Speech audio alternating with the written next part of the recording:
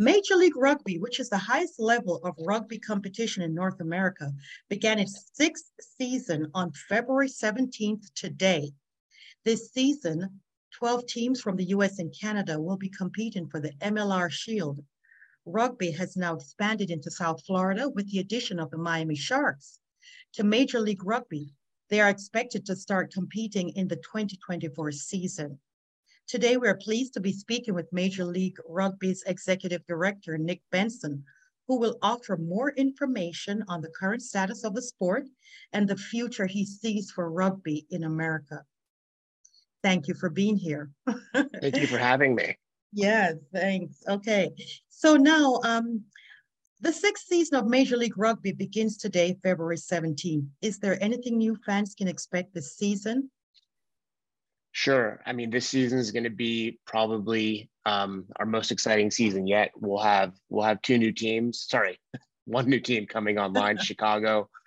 They'll be playing at a new stadium at the same time. Two new stadiums will be coming online.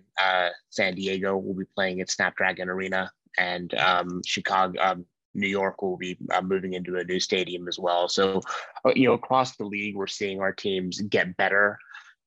Get better facilities, build their infrastructures, and just do better across the board and find new ways to expand their markets and bring rugby to their cities. Great. Okay. All right. Well, you've expanded your fan base to most of the major cities in US and Canada. We mentioned earlier that South Florida will now have its very own team in 2024, the Miami Sharks.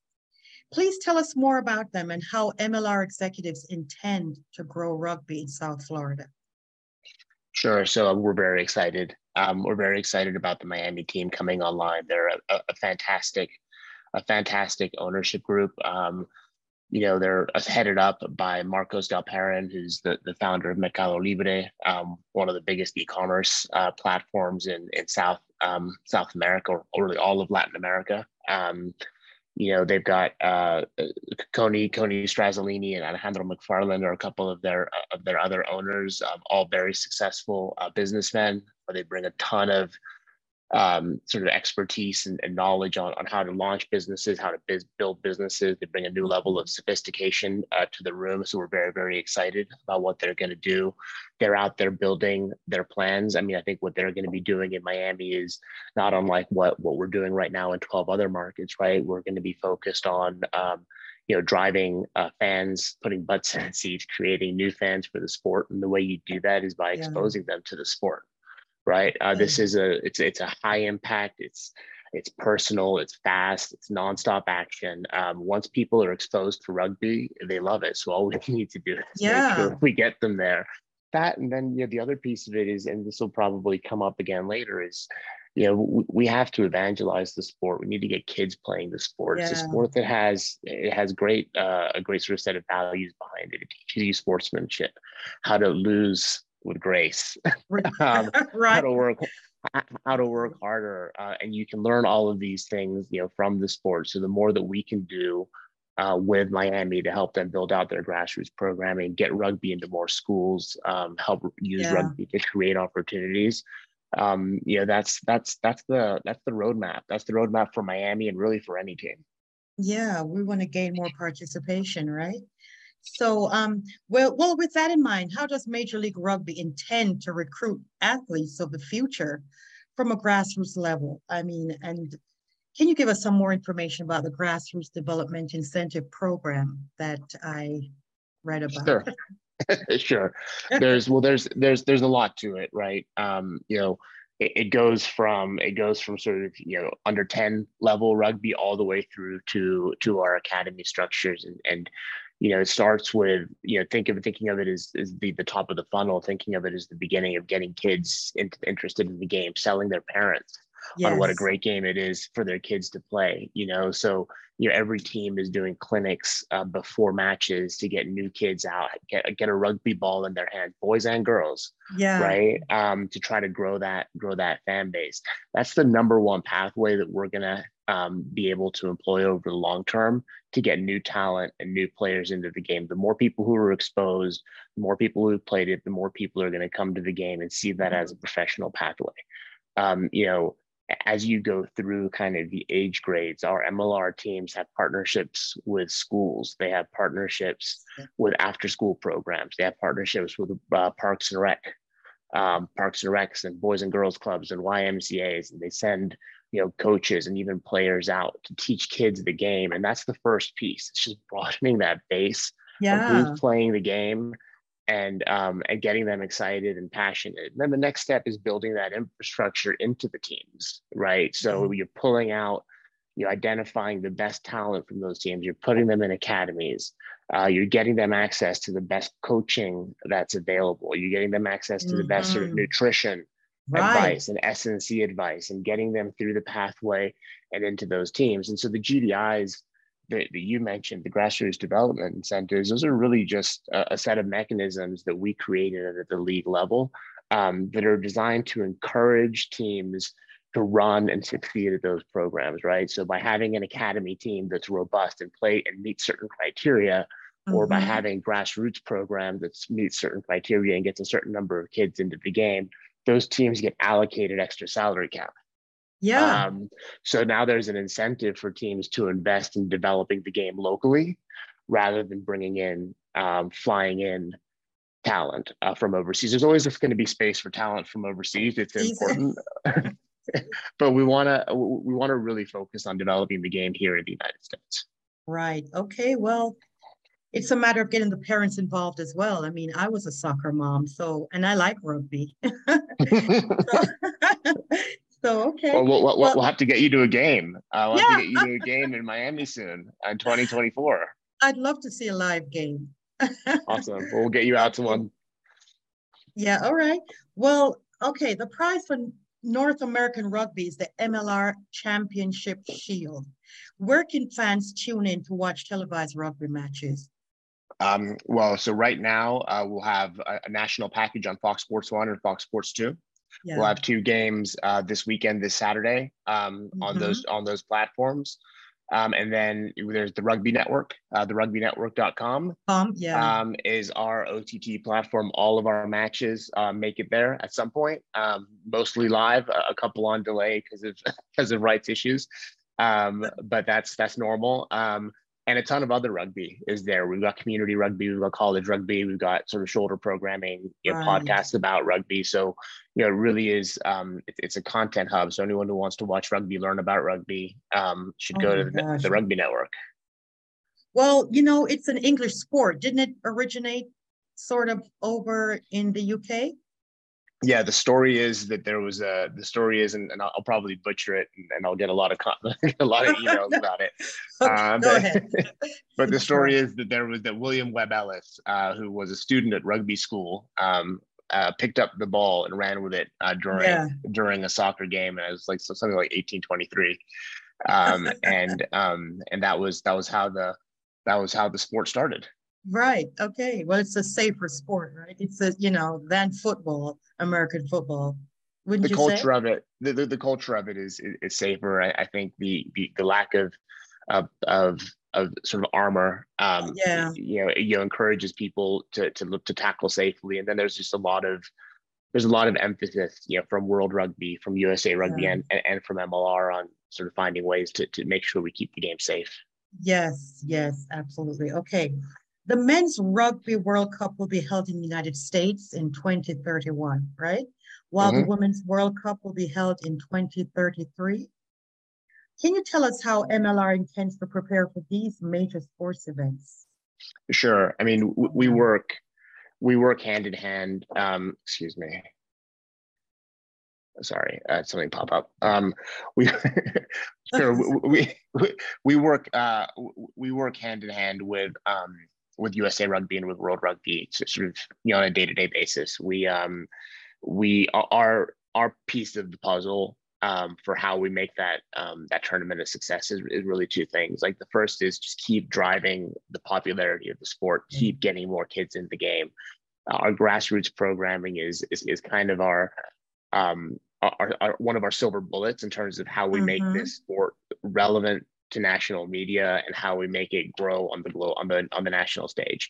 So we need to keep driving that. We need to keep driving that into new markets where where we don't necessarily have teams, right? There are great rugby markets where I think we can make a big difference where we don't quite have an MLR team yet. That doesn't mean we won't in the future, right? But Right. one of the best things we can do also to prepare a market for a future team is to have a really robust grassroots program. So we're working with USA Rugby. We've got two or three different projects that we're hoping we'll be able to announce soon that we're doing hand in hand with the governing bodies to really drive grassroots, to get more rugby being played in colleges and junior colleges, and do all of the things that we need to do to drive the popularity of the sport as a participation sport. Yeah. I think the other piece of that is just we just need to keep improving, building our product, putting great rugby on TV, Yeah. up-speccing our production, driving fan engagement and creating new fans for the sport, and maybe are people who have never played rugby. At the end of the day, anyone can be a fan. So like participation is one piece of the jigsaw puzzle, but anybody can be a fan. You can be a fan even if You you've could be a never played rugby, spectator, right? a spectator fan. That's right. Yeah. So we'd love to get more fans to the game, more exposure to the game, finding new ways and innovating new ways to engage and reach out to the new fans by showing them the game, showing them the values of the game, some of the things that I grew up with the game that we all know makes rugby special. Yeah. Well, that sport is being played almost all around the world, right? What are the major cities though that we have rugby teams? What are the rugby teams that stand out for you? For MLR? Yes. Well, we've got teams in 12 cities right now, so I'm gonna rattle them off as best I can, and I always forget one, so I'm gonna get in trouble. But Okay. we've got Seattle, San Diego, we've got a great team here in Utah. We've got two teams in Texas. We've got Dallas and Houston.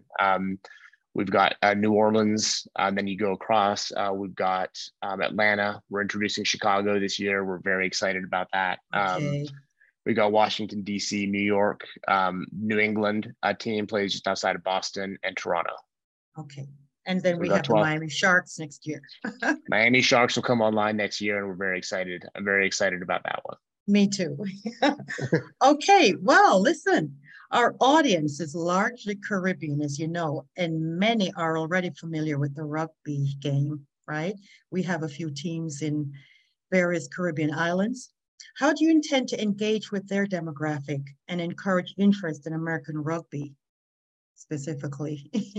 I mean, I think it's the same. It's the same as we would. It's the same as we would with everyone else, right? I mean, our mission is to be a sport for everyone, right? So as we're going in, to Miami, as we're going into some of these cities that have large Caribbean demographics, it's the same playbook, right? You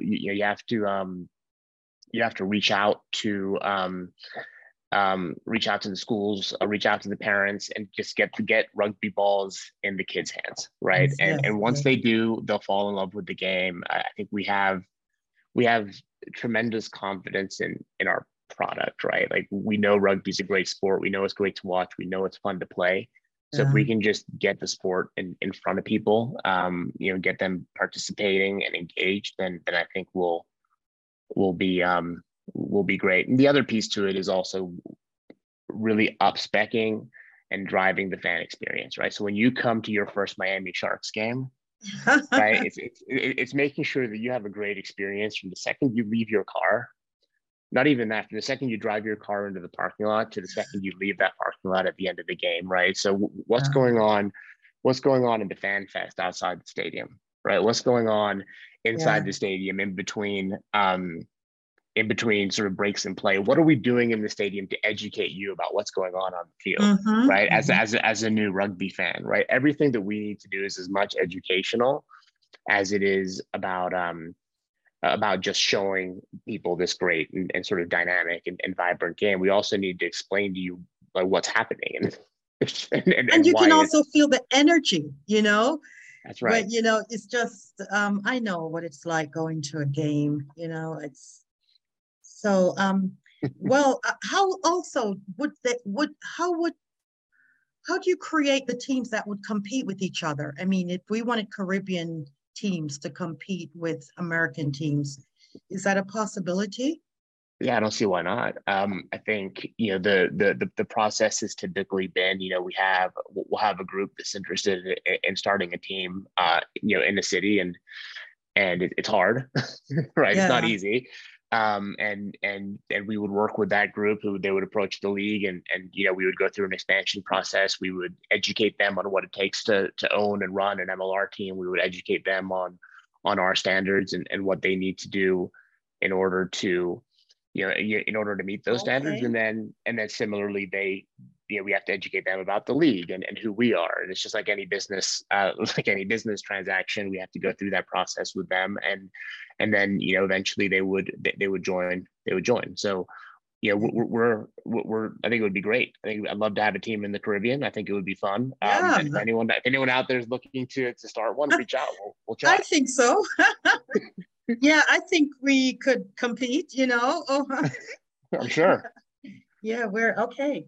So lastly, can you also talk about the RTIC partnership with Major League Rugby and how fans may benefit this year from that? Sure.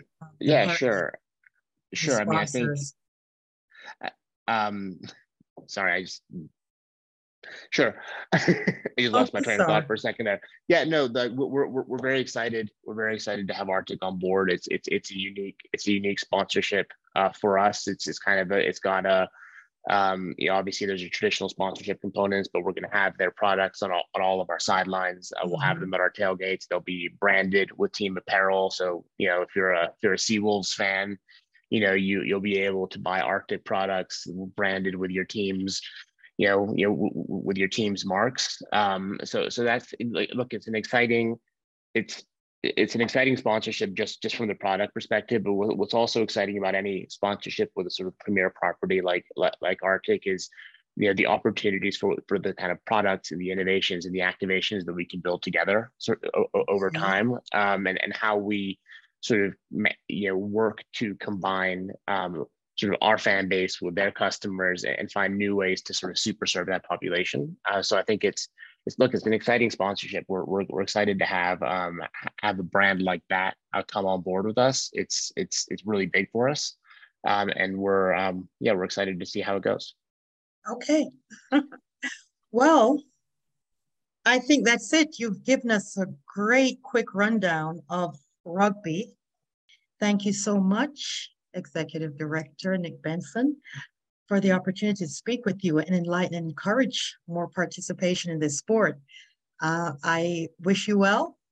Thank you And so much for having great me. things happening. I think so. Thank you so much. Thank you. I appreciate it. Take care now. Take care now. Good luck. Bye-bye.